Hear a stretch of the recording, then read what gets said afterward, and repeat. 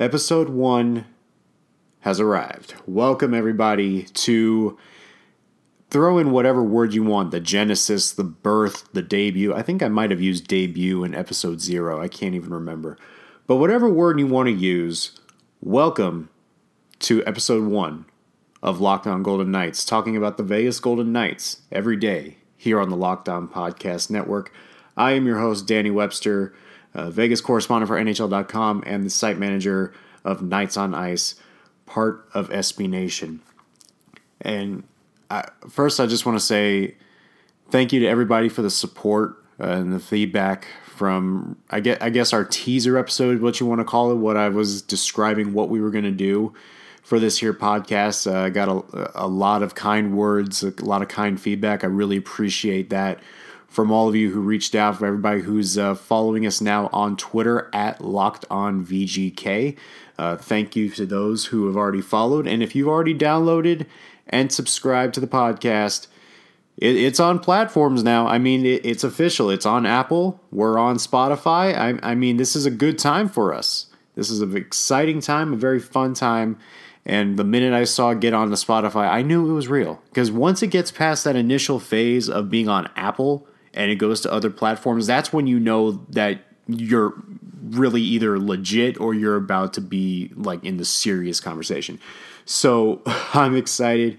I can't believe we're finally here. I've been hyping this up to everybody for the last number of days, and it's here. And I thank you all for tuning in. And we're gonna have a lot of fun this year, because if anything was any indication of last night, oh good Lord, that was probably, I don't know where you would rank top preseason games in the National Hockey League in the context of the 102 years of NHL hockey. I'm pretty sure maybe more than half a century has been dedicated to preseason. I don't think we've seen a preseason game quite like the Golden Knights and the Sharks last night. We'll talk a little bit more about that later on, because normally this would be an exciting time. Hockey starts in a few days. Vegas will be at home on opening night, prime time against San Jose, and for the second time in 3 days, and then eventually a third time in 5 days when they play again on Friday. The preseason is over. Hockey's in a few days. It should be an exciting time. But guys, I'm exhausted. For those of you who've been following along, I actually moved. My wife and I moved to a new apartment on Sunday. By the time we finished moving, it was about done moving for the day. Thankfully, my wife's family was here helping her while I had to run to the game. It was 4:30. Puck drop was at 5. Made it at about 4:50, 4:51, somewhere along that nature, and was able to catch that crazy, unthinkable preseason game that resulted in a 5-1 victory for the Golden Knights last night. So the sun has fully risen. I don't believe I am, but in any event, I also don't have internet right now. So by the time this goes up, this will be in the afternoon. So I'm talking as if this is going up now. We still don't have internet at the house. So pretty much everything you hear today is going to go up in different segments, and it's going to sound a little disjointed as far as the time aspect of when things are happening.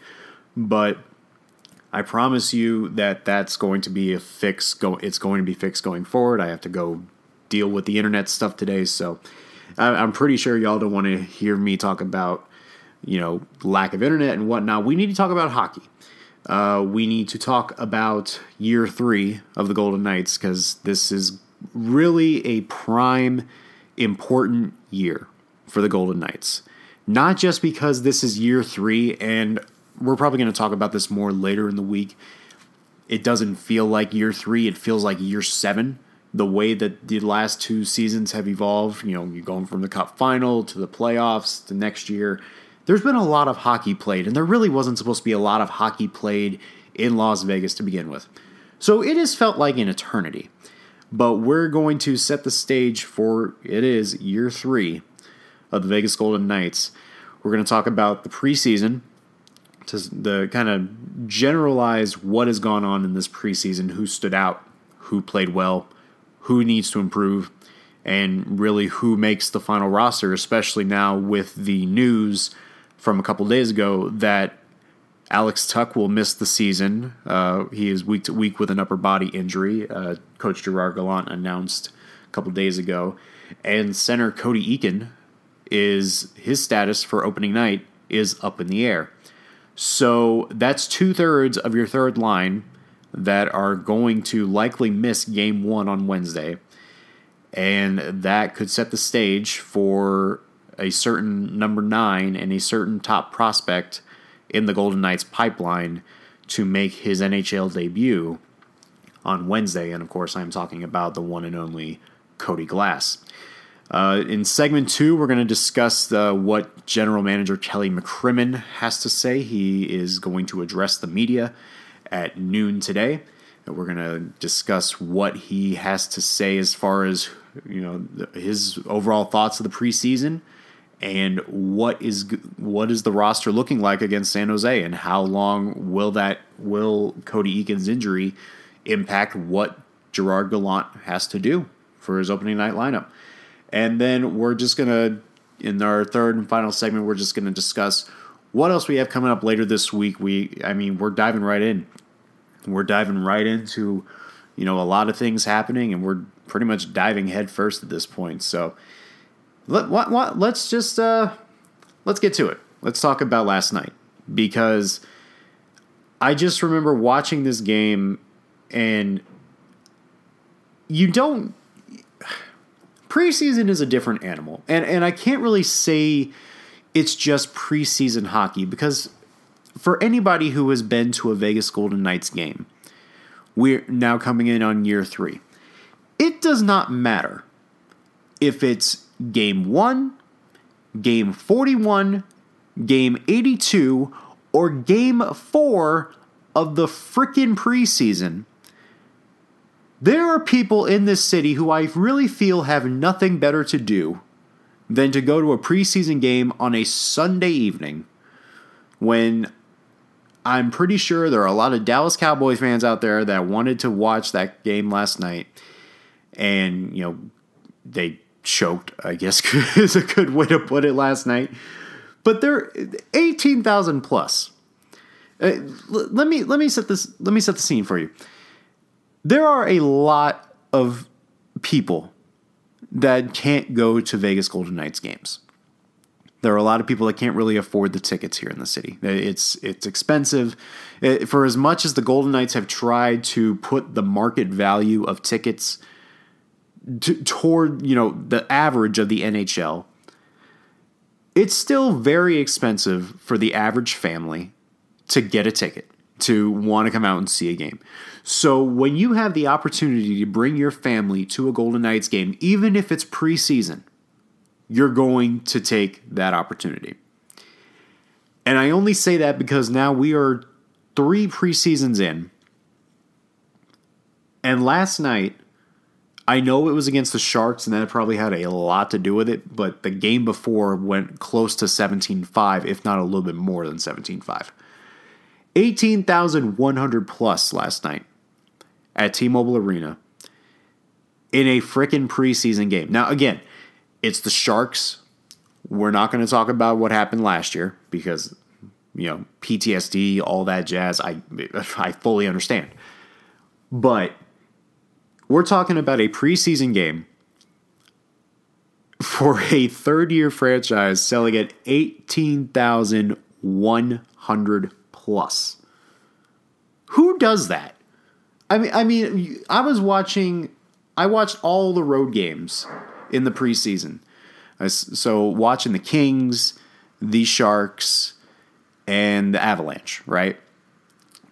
You just by looking at the lower bowls of those arenas, and I believe especially Staples Center, no one gave a crap about the Kings-Knights game, in Staples Center last week, and it was probably the most entertaining game of the entire preseason for the Golden Knights.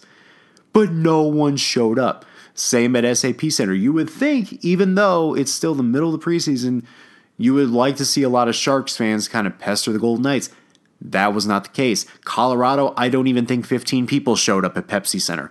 No one shows out more for preseason games than Golden Knights fans. And if the preseason is any indication of how loud that crowd was last night, Wednesday is going to be even crazier. Because that game last night, I know there's the talk about preseason. There's not a lot of weight to it. There's not a lot of ambiance to the preseason, right? I mean, it is what it is. No, the games don't count. No one's going to care. Try telling that to these two teams who I've never seen this. I've never seen anything like this. 100 plus penalty minutes. I think the exact number was 106. Think about that for a second. 106 penalty minutes. I believe the number was 75 of them were from the Sharks, because the Golden Knights were under the Sharks' skin all night long. It was one of those instances where you could tell, and the fact that it's a preseason that you can tell this, the Golden Knights, I don't want to put too much stock into it. The Golden Knights, I still believe, are better than the Sharks, top to bottom. But you can tell the Sharks got very annoyed last night. And it played right into the Golden Knights' hands, whether they wanted it to or not. But if you're telling me that the Sharks are going to get 70-plus penalty minutes and Ryan Reeves gets 0... Can we put that into perspective, please? Ryan Reeves did not get into a fight. He did not get into a scuffle. He almost, more kudos to Barclay Goodrow for attempting to try and get under Ryan Reeves' skin in the third period by literally taking his stick and whacking him in the shin with it about 5 or 6 times before the referee finally called it. Ryan Reeves did not have a single penalty last night. It was his first preseason game. He's been out for most of camp and preseason with an injury he sustained before camp started. So this was Reeves' first game since Game 7 of last year. The first game he's played is against the Sharks. Evander Kane is on the other side. We know the beef with those two. And Ryan Reeves does not commit a single penalty the entire game. And I believe part of that was because Valentin Zykov took Ryan Reeves' fighting ability, like in the scene of Space Jam, where the aliens take the powers of the star basketball players. I believe Valentin Zykov for one night was able to reach in and grab Ryan Reeves' fighting powers, because Valentin Zykov, it wasn't really a scuffle to where your mind is blown. But my God, Zykov was pestering the Sharks all night, and then it finally came to blows when he went against Kane. Literally, one of my favorite gifs is the one in The Simpsons where the guy walks into the restaurant with his hat on, puts it on the hat rack, start whistling, then turns around, puts his hat back on, and walks back out. That is literally what happened between Zykov and Kane last night when they both went to the box, spent their 2 minutes in the box, got out, got into a fight, technically speaking. It wasn't really a full-on Donnybrook, but it was a good fight. And then they went right back into the penalty box. That was the kind of night. And that was only, I believe, the beginning of the night for Evander Kane, who eventually got ejected for, kudos to Ken and Jason over at Sinbin. I think they had the official stat of the third time Evander Kane has been ejected at T-Mobile Arena. Which says a lot, really. I mean, for someone for a lot of people who talk about Ryan Reeves really being the problem, are we really not talking about Evander Kane that much? And I mean, Evander Kane had a lot of strong words last night to say regarding his ejection, and we're not going to get into that. That's a slippery slope that I don't think anybody wants to get into. But that was one of those nights where just everything happened. I mean, the Golden Knights dominated. Again, it was a 5-1 victory. The Golden Knights finished the preseason 5-2. Goals from Carrier, Smith, Stone, Schultz, and Marchessault. pretty much sealing the deal. And I would like to apologize to the masses of Las Vegas today for I feel I robbed about 18,000 plus people of their donuts because right after it was about, I think the third period was about to begin. And for those who aren't familiar, for those who are listening outside of Las Vegas, whenever the Golden Knights get a shutout at home, everybody in attendance except for the media, which is kind of BS, but I'll be fine with it. Everybody in attendance in the game gets a free dozen Krispy Kreme donuts the following day if they show their ticket stub. So 4-0 game at the end of the second period, and I tweeted, everybody's on Krispy Kreme watch, and then the third period, a minute 20 seconds in, the Sharks break the shutout, and I feel like I'm probably like public enemy number 10. I wouldn't say number 1. There's a lot of bad people in the city. But I did deprive a lot of people of donuts. But I will say I think I saved Krispy Kreme from going out of business early. So Krispy Kreme, you're welcome. Everybody else, I'm pretty sure Marc-Andre Fleury is going to get another shutout or two this year. I'm just banking on it. So kind of putting a bow on the preseason, the talk of going in this preseason was going to be the battles on the blue line, which rookie or rookies were going to seize the opportunity and get a roster spot, and then who was going to take the battles in the bottom six. There was the third line left wing battle was open, fourth line center was also open, and let me put it this way: by the time we get to where Kelly McCrimmon talks to everybody today at noon, we're probably going to find out who it is. But as of this recording, the blue line battle is still up for grabs. And I think the only reason why it's up for grabs is because Nick Hague was unbelievable last night. And I wrote about it last night. Nick Hague has had a very up and down preseason, which is pretty much the constant theme for every other defenseman trying to get that final roster spot. Or again, roster spots. It fully depends on what you prefer and what you believe is going to happen and what you believe is reality when it comes to who is going to be a healthy scratch on the blue line for the Golden Knights. But Nick Hague has had his moments, were very good. I point to the Colorado game, the first Colorado game at Denver. Unbelievable game. He had the unbelievable goal in the third period, which shows you what kind of offensive upside he has. And then he had his moments in the Colorado game here, where part of it was toward the third period, he just looked gassed because Vegas was down to 4 defensemen. The other part of it was there were a lot of moments where it was just he did not look his best. He slipped a lot. He made a lot of bad decisions, and that game was a prime example of who is going to win the battles, and really nobody stepped up in that game. And that brought us to Sunday, where there's the chance. Here is your last dress rehearsal. And this was really the first time a lot of these rookies that are playing went against top-level talent in the NHL. Because think about it. Cody Glass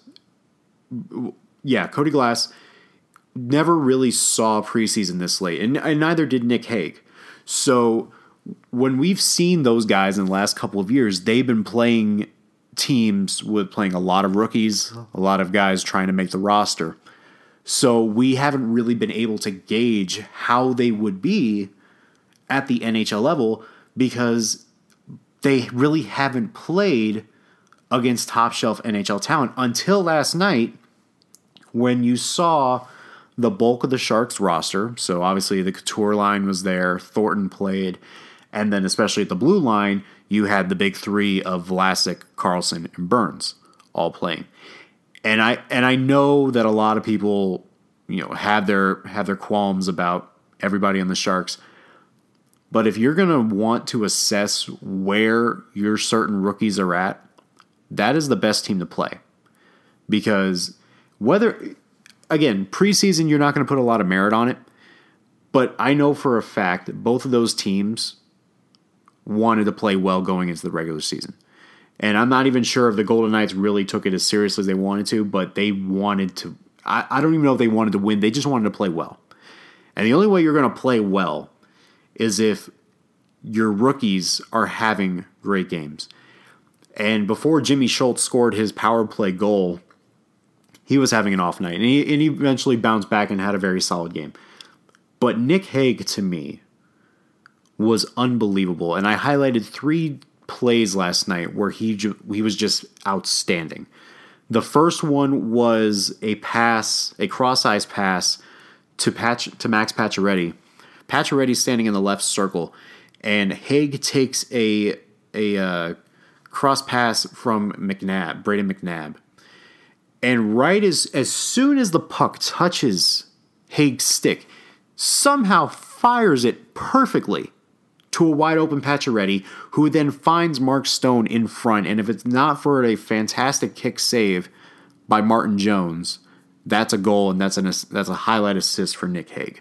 That was probably the best pass I've seen Hague make in a game. It was an unbelievable play. Not to be outdone, however, a few shifts later, Hague gets a pass, or takes the puck from the defensive blue line. And I can't remember who it was initially that was coming up on him. But if Hague doesn't make this perfect pass right to Paul Stastny as he's going north to south in the neutral zone, that's either going to be a turnover or it's going to thwart all momentum. Hague somehow gets a quick release off the puck, gets it to Stastny. Stastny kicks it to Zhikov, and Zhikov walks in on Jones one-on-one, or had a defenseman on him, but he still got a good shot off on Jones, and Jones made the save. And then there was a shift, also in the first period, where Hague, a lot has been made about his defensive ability. Hague had one of the best defensive shifts I think he's ever had as a Golden Knights defenseman. He circles along the half boards and behind the net on Tomas Hertl for about 7 to 8 seconds. The puck gets loose, goes off into the half boards, and then Marcus Sorensen picks it up for San Jose. Hague then goes to Sorensen, is draped all over him. Sorensen has to reset, come all the way back from the half boards to the blue line. Hague stays with him the entire time. Sorensen then drops the puck off to Erik Karlsson. And at this point, Hague now is kind of in between them. Karlsson gets the puck. Hague loses his balance, recovers, is still able to have enough wherewithal to get close to Karlsson. Karlsson has to go toward the right circle. And then Karlsson tries a centering pass, and who's there to get a stick on it to break it up and turn it the other way? Nick Hague. Without question, his best game, and I think if he ends up making the roster today or tomorrow, whatever it may be, depending on how that goes, that performance, even just in that first period alone, the whole package was on display for Hague, and that's the kind of that's what you've been wanting to see. Those separate instances are really of what we've waited for out of Nicholas Hague, and he was a star last night. It didn't show up on the stat sheet. He was, I believe it was a +2. He led Vegas in time on ice. I believe it was like 22 minutes and some change. But he showed off the entire repertoire that the Golden Knights coaching staff has been wanting him to put together. And if there was a better opponent to do that, and a better team to do that against, again, preseason I know, but if there's a better warm-up or better opening feel to what you want, Nick Hague did that last night, and he was spectacular.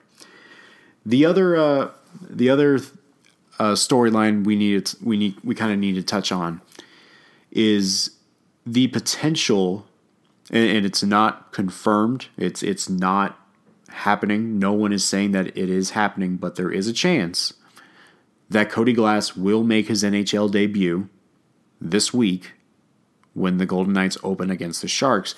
And it's because, as we mentioned earlier at the top, Alex Tuch is week to week with an upper body injury sustained against Colorado. Or, no, the Kings. Excuse me. It was the Kings. And in the same game, Cody Eakin, I believe it was an upper body injury. I initially labeled it as undisclosed. I believe it's upper body. He is day to day. So as I mentioned earlier, that's 2/3 of your third line. And last night we kind of saw a little bit of what a makeshift third line would look like when you move Paul Stastny to that third line, which is a ballsy move to move him away from Stone and Pacioretty. But Cody Glass was able to center that line of Stone and Pacioretty. And if there's any way you're going to get a lot of success out of Cody Glass early on, it's going to be with those two. Because of the best line in hockey, or one of the best lines in hockey last year, was Stastny with those two. It's going to put a lot of confidence into that 20-year-old kid. And there's still those moments where at 5-on-5 you don't see the flashes. But there were definitely opportunities from Stone and Pacioretty. Glass also made a couple of nice passes.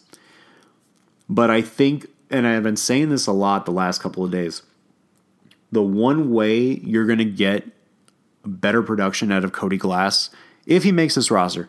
Now, this is all going to change if Cody Eakin comes back healthy and just throws his whole thing in the crapper. But Cody Glass, whether it is on the third line wing or as a center, he needs to be on this roster, and he needs to be playing this year. I understand that the depth makes it difficult, and I understand his inexperience of playing on the wing does not help his case. But you see the flashes of what can be, and if you put him in a full season on the NHL roster, he's not going to win the Calder. I mean, we're not going to crown him with the Calder, and I think anybody who tries to think that a rookie's success based on winning the Calder, I think is kind of ridiculous. But if you're going to get the most out of Glass, the one thing you need to do is A, play him, and B, give him the most time to make something happen. And I think one way you can make Glass really effective is put him where he's been really good lately, and that's on the power play. Now, Gerard Gallant has mentioned a couple of times earlier this week, when he goes with the power play, he likes to go with his best lines. So you're going to see the Stastny line with Stone and Pacioretty, usually on the first or the second, depending on how it works. You're going to see them on one unit, and then on the other unit is going to be the Karlsson line. So you really have your options limited, right? But Cody Glass has been so good on the power play, and it's not even just like a simple pass, like, oh, he just found the open man, that was a good smart pass. No, Cody Glass is going into the bag. All right, he's making behind the back passes. He's making no look passes in front of the net. I mean, he is doing things where you see the confidence is ready to break out. You know what I mean? And it's not like he's going to pick this up on 5-on-5. Like, if he's trying to do that on 5-on-5, these things on 5-on-5, it could be disastrous. Now, it might help knowing who he's playing with. And Max Pacioretty has said it himself. He likes to play with smart players, and he calls Glass one of the smartest players he's ever played with, which tells you something at 20 years old. But if you're going to get the most out of Glass, I think putting him on the power play is one way to do it. And that gives you a lot of opportunities to A, give him more ice time, B, give him a chance to succeed in the offensive zone, and then let the 5-on-5 develop as we go. That is the most important thing. Because if the Golden Knights play Cody Glass this year, they are going to make the playoffs. If they don't play Cody Glass this year, they are going to make the playoffs. This team is going to make the playoffs.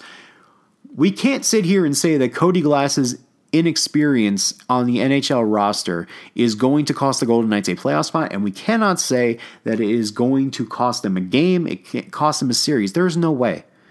Now, again, it fully depends on who you have playing on what line, right? Because if Eakin comes back, Eakin's going to likely fill in that third line center. There's no question. In a perfect world, you would have a third line of Glass centering with Tuck and insert left wing here. Fourth line, if it ever came to that, Eakin would go to fourth line, probably push Nosek to the press box, then followed with Reeves and Carrier, right? Or Zykov or whoever you want to put on that fourth line. In a perfect world where there's no fourth line checking line, that is what you would want to do. But in this case, it helps Cody Glass's development if he plays with Stone and Pacioretty. It helps if he's on a line with Tuch and Eakin playing on the wing. There are so many options that can help him, and I don't think leaving him in Chicago in the AHL to start the season is the way to go. I think he's proven in this preseason that he's worthy of a roster spot, and I think that give him the right opportunities, get him comfortable, get him in the scoring department, that is going to help him. So, again, we don't know the full extent of how long Cody Eakin's going to be out. If he does not play on Wednesday, we will likely see the same lines we saw on Sunday with either the Karlsson line starting on the first or the second line, but Cody Glass will center Mark Stone and Max Pacioretty, with Paul Stastny centering a line of Valentin Zykov on the left and more than likely Brandon Pirri on the right. So that all depends. That all depends on the status of Eakin. If Eakin comes back, then have fun trying to figure out that lineup because I have no idea. But it's just hard to look at Glass and not think that even if he plays on the wing, because he hasn't been good at faceoffs. You would like to have him as a center, but he hasn't been good in the faceoff department, and he's going to struggle in the faceoff department for a while. So you would like to think you can play him on the wing and have him as a playmaking wing, and you can kind of get away with that, especially if it's Eakin centering your line and playing the defensive aspect. You can live with Glass being on the wing. You can, because when Alex Tuch comes back, he is going to need a playmaker to play with. For as good as Eakin was last year, and for as sneaky good as he can be as a playmaker, you need another playmaker on that line if you want that top nine to be good, like beyond good. If you want that third line to be something extraordinary, you need another playmaker. And as much as Brandon Pirri helps in the goal scoring department, he does not help in the playmaking ability. You need a playmaker, and Cody Glass is the perfect one for that role. So we'll find out. It fully depends. Depending on what the situation is with Eakin, Cody Glass could make his debut on Wednesday, and that's a good way to throw yourself into the Vegas San Jose rivalry. That's for sure. All right, well, I think that might just about do it for tonight, guys. A little bit wonky. I know it's coming out a little bit late, but you know what? We're here. We're locked on. We're locked on Golden Knights, and this was episode 1, and I hope you enjoyed it. I hope you listened. I hope you subscribed. I hope you downloaded. Every little bit counts. Every little bit helps, and I greatly appreciate you guys tuning in. Tomorrow, be on the lookout for a conversation I had with David Shane and Ben Goetz of the Las Vegas Review-Journal, and we're going to do some reflecting on the 2-year anniversary of October 1st. So thank you guys for listening. Hope you enjoyed. I know this went a little bit long, but you know what? It was all good. It was a lot of fun. And we'll see you back again tomorrow for Locked on Golden Knights. Have a good one.